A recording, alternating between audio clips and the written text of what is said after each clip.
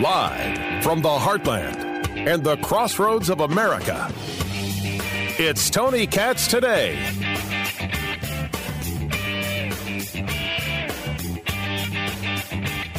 So I think the Senate has done a pretty good job of screwing up this abortion bill. The Indiana Senate has done, kind of what we expected. Put forward some legislation that doesn't really have the support of Republicans in the Indiana General Assembly. Now, don't get me wrong, I am not someone who's listening to the Indiana Democratic Party saying, how dare you not let us speak? What is it that you want to say? Well, we have amendments we want to add. Okay. You think that the issue here is that nobody was listening to your amendments? That's what Senator Greg Taylor wants you to believe. Well, this has solidified my opinion on what we are doing today and in this special session more than anything I've heard in the last 2 days. You don't care about the minority. You care about power. I'm curious where Senator Taylor is on the filibuster on the federal side. Just curious where he is about that and the conversation of power. Tony Katz Today. What's going on, guys? Find everything at TonyKatz.com. More from Senator Taylor, who heads up the Democrats in the Senate in Indiana. This is the body of the people, and the people spoke tremendously during the committee that we had the other day. And the chair of the committee decided that he would not hear amendments that we wanted to offer. Would you have like 40 people speaking at the State House? Your people? You got 6 million plus Hoosiers. They want restrictions on abortion. The only person not listening, Senator, is you. You and your party. That much is clear. You're the ones not listening to Hoosiers. This is obvious. And that's why you are not even part of the minority. You're in the super minority because Republicans have the super majority. And you wonder why you don't have a voice, because you're not bringing anything to the table. You didn't say, hey, we think these would be acceptable restrictions. You said no restrictions whatsoever on abortion. How dare you? Abortion is not a constitutional right. It was never a constitutional right. It was wrong from the beginning. If you want to argue what the right was actually to privacy, and that was taken away, which I agree is a thing we could discuss. You're not dealing with the reality of Hoosiers. Now, I would argue that there are a bunch of Republicans also not dealing with the reality of Hoosiers either, because they have limited exceptions. And I think that understanding Hoosiers, they want less limits, but still restrictions. If you told them first trimester, rape, incest, life of the mother, this is a done deal. But I think for a lot of people, they don't understand that the pro-life side is really pro-life. Like, they're not just talking. This is who they are. This is what they believe. And they're willing to go to the mattresses on this. That's not where all Hoosiers are. That's just a reality. I'm discussing reality, not my own personal wants. I have got so much more on that subject, and there'll be more, especially as next week comes into play, and will they get this done before the end of August? But in case you missed it, I spoke with Congresswoman Victoria Spartz in an interview that is making the rounds about how, well, people like Politico are claiming that Republicans are not happy with her because she's been criticizing Zelensky. In the interview with me, she's criticizing Biden in a huge, huge way. You tell me if it's accusatory. Zelensky may not be up to the task because of what's going on from the U.S. government, not taking things seriously. What did she think of the Vogue fashion shoot, the cover shoot that Zelensky and his wife did? We got into all of it. I'll play that for you next. Keep it here. This is Tony Katz Today. Representative Victoria Spartz has been front and center in the conversation about the war in Ukraine, the Russian invasion. Tony Katz, great to be with you. She's been front and center about her support of Ukraine and thinking that the world should be supportive of Ukraine. She has also been written about with a piece on Politico. Republicans wince as their Ukrainian-born colleague thrashes Zelensky, clearly having issues with how things are going and how things are being presented. As the people at National Review wrote it and others have discussed it, Representative Spartz deserves an argument on Ukraine, the ability to engage the conversation. Is she somebody who is going about engaging Ukraine in a way that hurts America's interest or hurts America in terms of its support for Zelensky? Or is she having the honest conversation that more Americans need to have? Congresswoman Victoria Spartz, the 5th District of Indiana, joins us right now. Full disclosure, my member of Congress. It's Politico that started the conversation. Republicans wince as their Ukrainian-born colleague thrashes Zelensky. That's you. The question is, are your Republican colleagues wincing? And what is it you're saying about Zelensky that allegedly has people upset? Well, thank you for having me. I kind of like it that all of the secret Republican, secret executive orders, they're so bold that everything is so secret, right? And unfortunately for Ukrainian people and unfortunately for American people, we have a very bad administration with very dishonest agenda. And I'm telling you, I said, at least if you have an agenda, be honest so we don't have people dying. And we have a lot of people dying here because of their failed agenda in Ukraine. And I'll tell you something, this is the same people that run this administration that gave Georgia to Russia. They gave Crimea to Russia, a big part of Georgia, Crimea, in eastern Ukraine. And I think they have a different agenda. I think they are wanting Russia to have a big part of eastern Ukraine. I don't know if they're just anti-Ukrainian or pro-Russian. It doesn't matter. They're just afraid of everything. They don't want to deal with problems. But the problem is Ukrainian people do not want that, and Ukrainian army does not want that. So they're really sabotaging, from my perspective, and not helping that. And I said it's a dishonest. Now, before you go on, Congresswoman, I want to make sure I understand. Which administration are you referring to? The Biden administration or the Zelensky administration? No, I'm talking about Biden administration. This is administration that represents my country. This is administration that I have to be a check and balance to. So this administration, I'm talking Biden administration, and people that worked for him, that they were the one who gave Crimea, Georgia, eastern Ukraine, and they now want to give more because the way how they are delivering or not delivering and dragging their feet, what they're doing in Ukraine, I mean, this is unacceptable. They are not helping Ukraine to win, not help to hold Russia. They are actually almost like sabotaging what's happening there. And I'm saying I do not know if they're just afraid of Russia, China, because they're very pro-China too. They do the talk, but they're helping China. They're giving money to UN that serves Russia and China, big money. Most of the money that you don't even think about it, that supposedly go to Ukraine, they go to United Nations that is full of Russian and Chinese spies. And it is a problem. And this is American money. And they don't want to be checked. They're pushing on Zelensky and Yermak. They're forcing them to do a lot of things that they believe needs to happen. And unfortunately, I don't know what their agenda, but in their track record, what's happened, it seems like they're willing to give territories to Russia, as many as possible. Maybe they're just anti-Ukraine or don't care or just don't want to deal with issues. Is the argument, talking to Congresswoman Victoria Spartz of the Indiana 5th District, is the argument that the Biden administration is not doing enough to help the Ukrainians, or that the Biden administration doesn't care what happens to the Ukrainians? Because the issue has been, or I should say how people are describing it, is that you are not cheerleading Vladimir Zelensky, and that's considered to be a big issue for the party when supporting Zelensky was so important to everybody. Are you no longer supportive of Zelensky as the leader of Ukraine, or are you not supportive of ways the Biden administration has acted towards Zelensky? Well, I think listen, for me not to decide, what Zelensky is doing to his country, but I know what we are doing.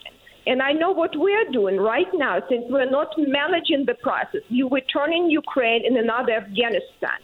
And this administration failed. It was a disaster what happened in Afghanistan. And they're doing exactly the same thing, where we don't lead, we don't manage. They know there are so many problems that Ukraine has to deal with. There are so many interests inside Ukraine, so much infiltrations by Russians. There are so many other things. We could deal with it. We could have a better, more effective mechanism to help Ukraine better. But we are not doing that. We are not doing that. And it is very strange to me that it's exactly the same thing happening what happened in Afghanistan. It's very strange to me that this is the same people that gave big parts of Ukraine to Russia and Georgia. This is the same people that work under Obama administration. This is the same people that running the show right now in the Biden administration. But I say if their agenda is different and the strategies they have is not aligning with Ukrainian people, what people want, just be honest with them and just say, you know what, I'm going to be dragging my feet. I'm going to be, not helping you enough. Just be on your own and figure out if you're going to be dying there. Don't do the lies. Don't push on Zelensky and his people, to do all of this show, which is really not backed up by any actions, because it's unfair to these young kids and young people dying in the trenches. It's unfair to do that.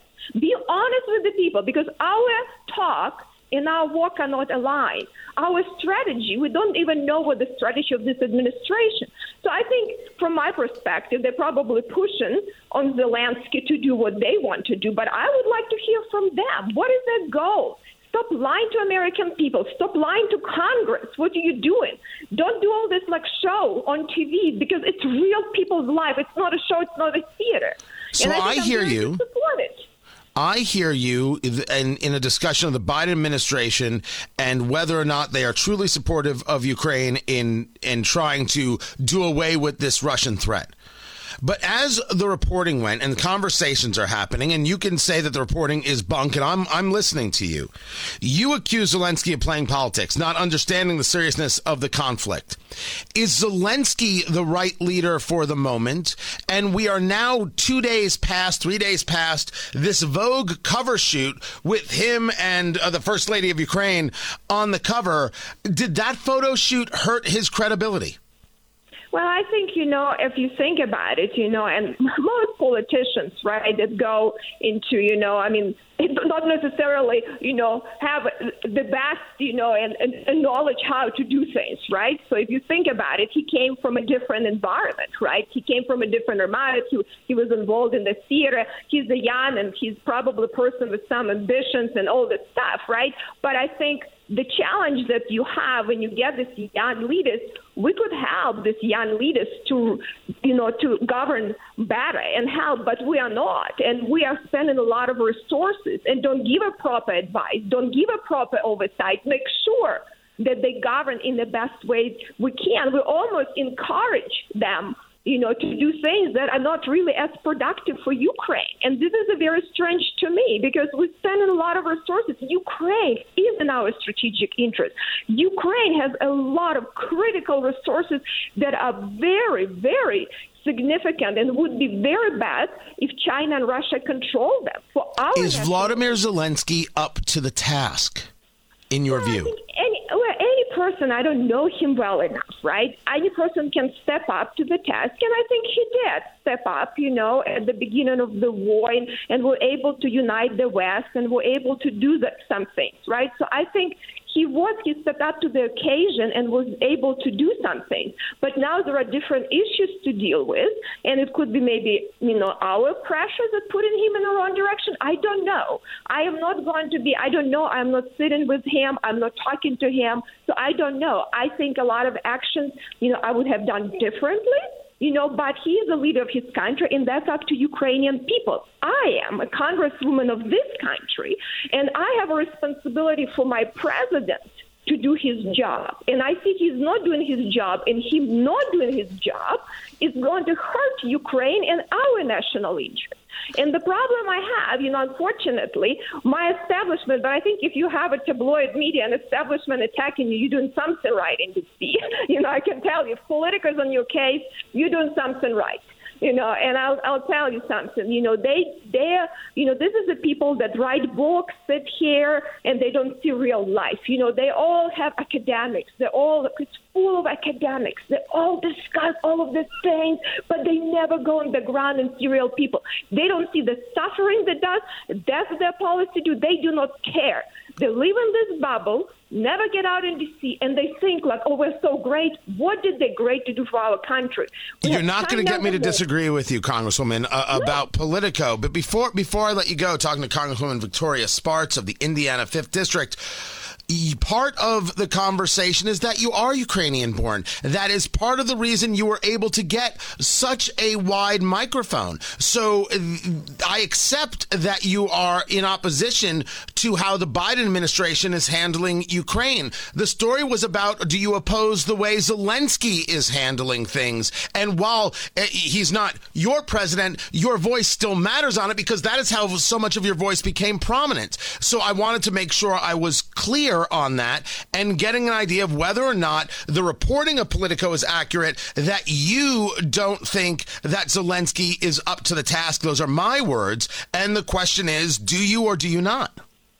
Well, I think, actually what they try to do, they try to undermine me everywhere here in Ukraine. But personally, I believe very likely that he is doing things under pressure from our administration. I think he gets enormous pressure, and people like Yermak that's controlled by Sullivan, because our administration has a different agenda. And that agenda is not aligned with agenda with American people, is not aligned with agenda with Ukrainian people or Ukrainian army. And I truly believe they exercising pressure on him to do things that actually I don't think good for that country. And I blame this administration because their reluctance to do some things, and some things that I do, very puzzling for me. So I think Zelensky is under pressure, and they're putting wrong pressure on him. That is my suspicion from what I see happening. I think he could be good for the country because I think as a human being, he cares about the people. But I think he's been pushed to do things that are not good for Ukrainian people. And it is unfortunate because a lot of them are dying right now and suffering. And a lot of these young boys are dying in the trenches because we send them on suicidal missions. But they're strong. I think they're going to prevail. And I think all of these people are surprised how well they can do, but they're just so strong and capable. And they did a lot of things against all of the odds, but they're still trying to push on them. I think it's just terrible for the government to do this to people. I honestly so frustrated with this administration, what they're doing. They had Americans killed in Afghanistan. They have a lot of people killed, and they're doing a lot of things right now. We just don't feel as much as pain because we have Ukrainians dying. But if this crisis escalates and we create Ukraine into Afghanistan, it's going to hurt all of us way more. And I don't know what's going on with our administration. That is my assumption, and so all they're trying to do is undermine me, because they're trying to figure out how they can make their deals behind everyone's back. It's unfortunate, and I think Congress has a responsibility to step up for American people. And Congress has a duty. When you have a failed administration, you have a duty to step up for your country, and I don't see that. So they try to undermine me in Congress, too, because they know that my colleagues trust that I don't lie and I don't do something because I don't care about the people. I do always care only about the people. Congresswoman Victoria Spartz, I appreciate you responding to me. I appreciate you taking the time to engage this. I think this is the first interview you've done since these stories broke. We're going to speak again. Thank you so very much. Congresswoman Victoria Spartz of the Indiana 5th District.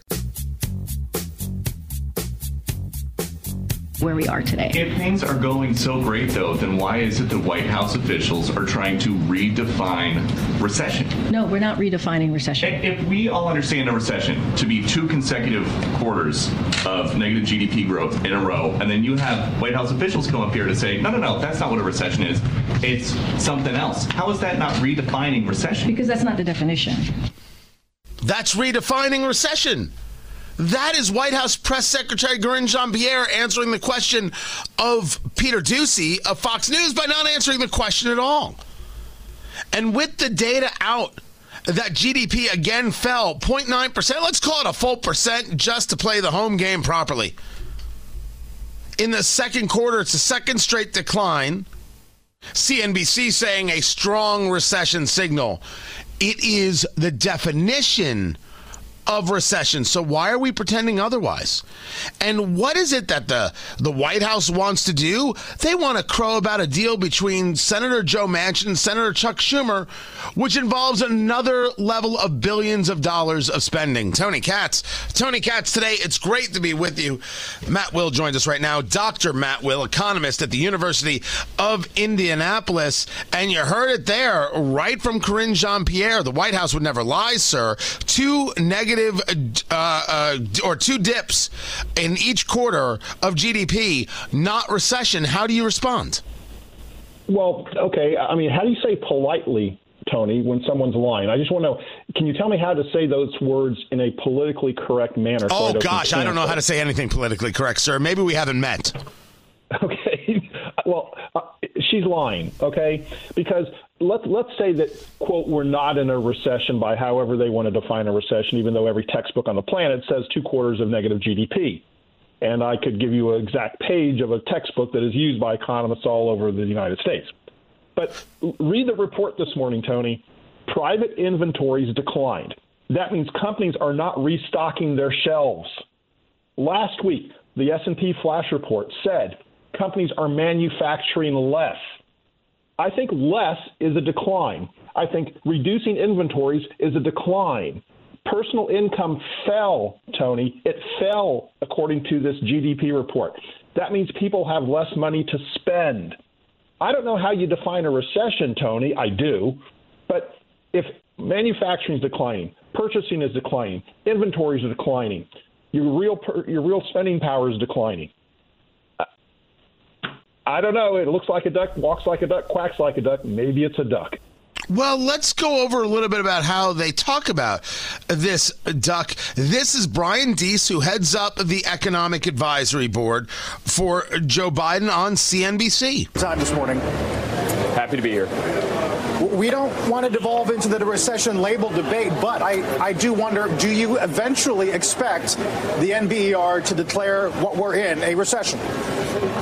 Well, we're certainly in a transition, and we are seeing slowing as we all would have expected. But I think if you look at the full data and the type of data that NBER looks at, virtually nothing signals that this period in the second quarter is recessionary. Obviously, virtually nothing signals that this period in the second quarter is recessionary. That's Brian Deese, the director of the National Economic Council. Dr. Matt Will, is he a liar? Yes.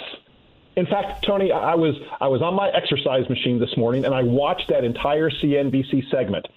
Even the most radical left-wing people on the show said the second quarter was a disaster.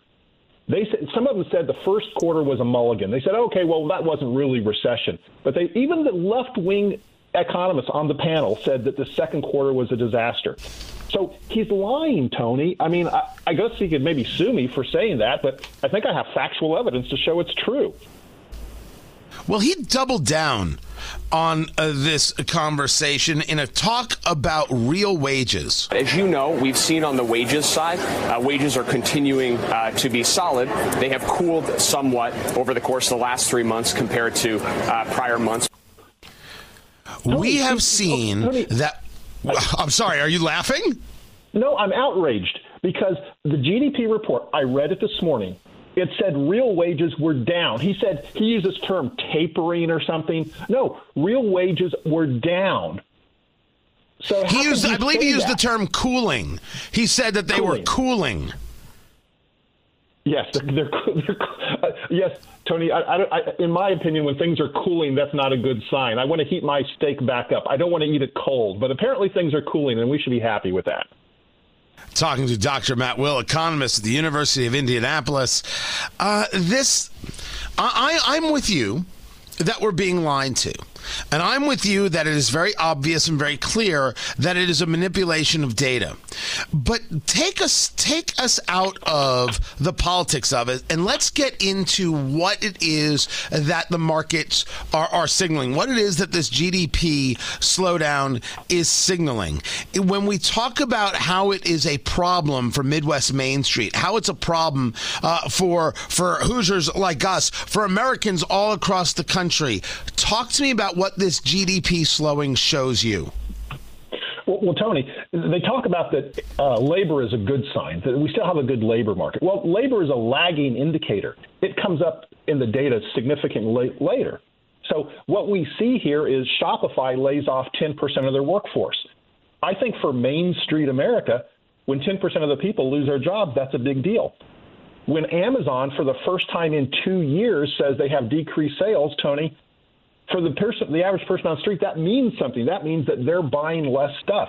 And when your wages increase less than inflation, for the person on Main Street, Tony, that means you have less money in your pocket.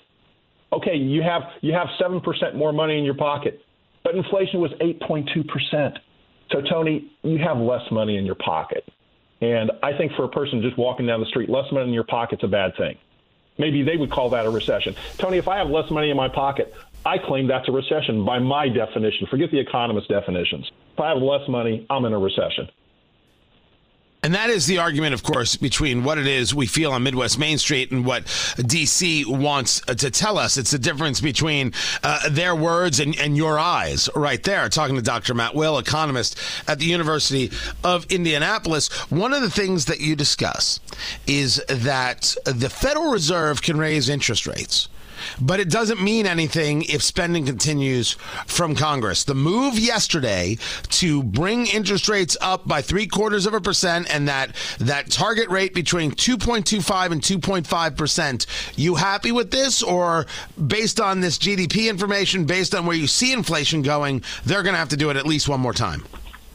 Well, Tony, I like the fact that you're asking me that question, and I think they got to do it one more time. But there was something that happened yesterday that was worse than the GDP news and totally contradicted. It was schizophrenic because Manchin and Schumer, and I don't know if you want to talk about this, but they announced something that they knew was going to get below the fold. They knew was going to get pushed to the background when the GDP numbers came out. And that was the biggest disaster yesterday, Tony, was this announcement of tax and spend on top of a $280 billion spending package that was passed earlier in the week. Oh, I was going to get to it. You're beating me to the punch. You're talking about the Schumer-Manchin deal on reconciliation. It would, quote unquote, invest more than $400 billion over 10 years. And how it breaks down is a 15% corporate minimum tax to raise $300+ billion. They would do more IRS enforcement to raise $124 billion. They would get $288 billion through negotiating better deals on prescription drugs, and close the carried interest loophole to bring in another $14 billion. That's the tax side. And then the spend side, which is $433 billion, which they claim is investment, includes $369 billion for energy and climate-related products. Before we get into the spending part of it, talk to me about what a corporate minimum tax is. Let's start there. Well, a corporate minimum tax, when you read the proposal, which actually came out last May, and if you look at the proposal, 15% minimum corporate tax rate means that even if you lose money, Tony, even if you lose money, your company will have to pay taxes. And the way they're going to do this is they're empowering the IRS to remove your deductions. So, Tony, let's say you spend money on materials. Well, we're going to reduce that. You don't get to deduct the cost of materials in your income statement. Tony, they're giving the IRS the power to call an expense not an expense. What administration are we living in where they keep changing the definitions of words? What's a woman? What's a recession? What's an expense? What's an investment? You called it an investment, Tony. Are you going over to the dark side? They're spending this money. You're calling it an investment? I use their words. Don't you even try it, young man. I'll reach right through the radio. Are you kidding? Talking to Dr. Matt Will, economist, University of Indianapolis. I'm discussing it as it is reported. So, but yes. When we talk about a 15% corporate minimum tax, what is it an actual tax on? It's actually, you know what, Tony? They claim it's a tax on profits, which is false. Because even if you lose money, they're going to tell you had a profit. It's tax on revenue. It's really a tax on revenue, Tony. So even if you lose money, they're still going to make you pay taxes. So it's based on what you bring in, not what is an actual earning to the bottom line. That's the fact, but that's not what they're going to tell you. They're going to tell you it's a tax on those gross profits that they make, and they make them overseas. Well, you pay taxes overseas, Tony. Some jurisdictions have higher tax rates, some have lower tax rates, but they're going to say, we don't care if you pay taxes somewhere else, you're going to pay them again. And if you lost money in the United States, you're still going to pay taxes. Now, where they have another thing is the $14 billion they're going to supposedly raise through closing the carried interest loophole. I gave a definition on the morning show earlier. I would like a definition from you on carried interest, and how is this not playing into the whole fair share conversation? This is a tax increase on quite a few Americans. Well, okay, you and I may disagree on this one because I am in favor of closing the carried interest loophole. Trump was as well, but he couldn't get it through because his own party blocked it. But carried interest is when you are a general partner in a private company, you make money two ways. A fee, so you charge usually like a 2% fee, and then you make money based on your share of the profits. So you get a percentage of the profits, usually a 20% of the profits. Well, Tony, currently, that's taxed as a capital gain, not as ordinary income. But it is ordinary income. Yet it's counted as a capital gain. So that is a loophole that allows you to reclassify your income into a lower tax category. By the way, Tony, I would like taxes reduced.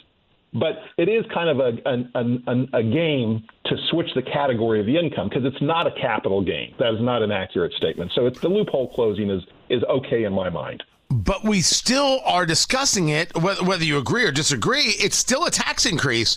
In the end, that's an inescapable fact. It is. And in fact, I got to tell you, there's more lying in this proposal because they say that people under $400,000 won't have a tax increase. They say that in their one-page document. Yet if you're a business owner, Tony, you will have a tax increase because they then go on to say that they're going to eliminate deductions and they're going to enforce tax rules more. Which means I don't care how much you make. If you're a small business owner, I'm increasing your taxes.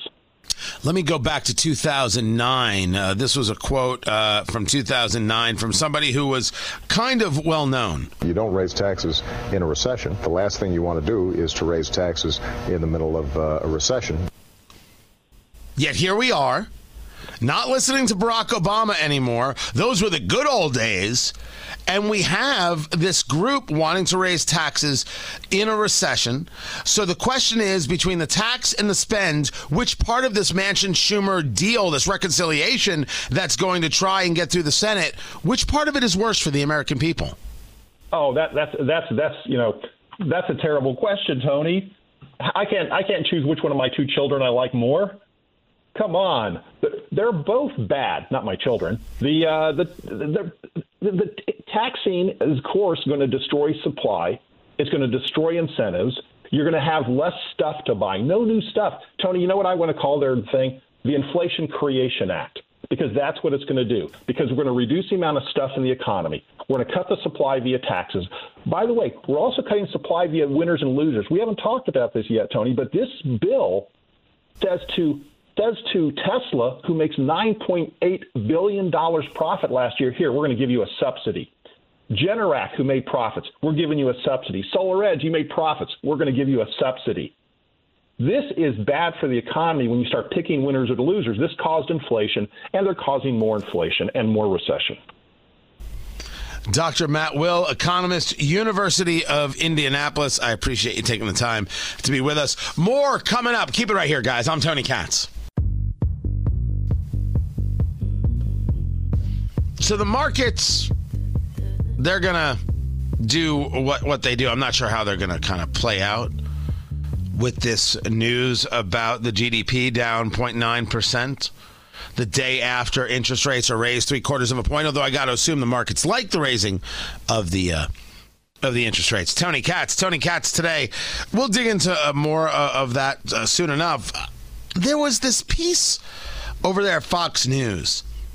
Karl Rove, saying that Gavin Newsom's Florida and Texas ad strategy was brilliant. I think it's a little too cute by half. I think this is a little bit of Karl Rove wanting to be important. So what happened was that Gavin Newsom, who clearly is running for president, ran ads in Florida, TV ads, and he put newspaper ads in Texas. And in Florida, he's like, hey, you should come to California. You can live free. Well, I don't know what you think is not being lived free in Florida. No one in Florida thinks this way. But the idea was that he was going to Florida and he was going to fight Ron DeSantis right on his home turf. So Rove makes the point that Newsom has raised $23 million for his reelection campaign, possibly because of these ads. $100,000 spent in Florida, $30,000 spent in Texas. He spends $130,000 and he gets 2 weeks of national ID as a fighter and a Democrat who's willing to take it to the Republicans. And so he's like, that's brilliant strategy. I would argue in normal circumstances it is brilliant strategy. The problem, however, and the reason it's too cute by half, is that it doesn't engage a larger conversation, which is this is a progressive who did this. And this progressive won't get the nomination because the progressives are not nominating another white male. Because of their ideological desires and rigidness and radicalness, it doesn't matter how inventive Gavin Newsom is. They need a Stacey Abrams type, which makes it very confusing that they're running her for governor of Georgia. They should have just saved her for the presidency. But they couldn't guarantee there'd be a presidency to save her for, because how are they going to run her and not Kamala Harris? Well, they're not going to run Kamala Harris because she's ridiculous. I mean, the word salad, the constant and continual word salad from that woman. She inspires no confidence. Now, we can always leave a little bit to the side of, yes, they could nominate Gavin Newsom. But you really think progressives are going to want another white male? That's why this brilliant strategy doesn't matter as much, because the Progressive Party can't have him because of their own ideology. Tomorrow, everyone, take care.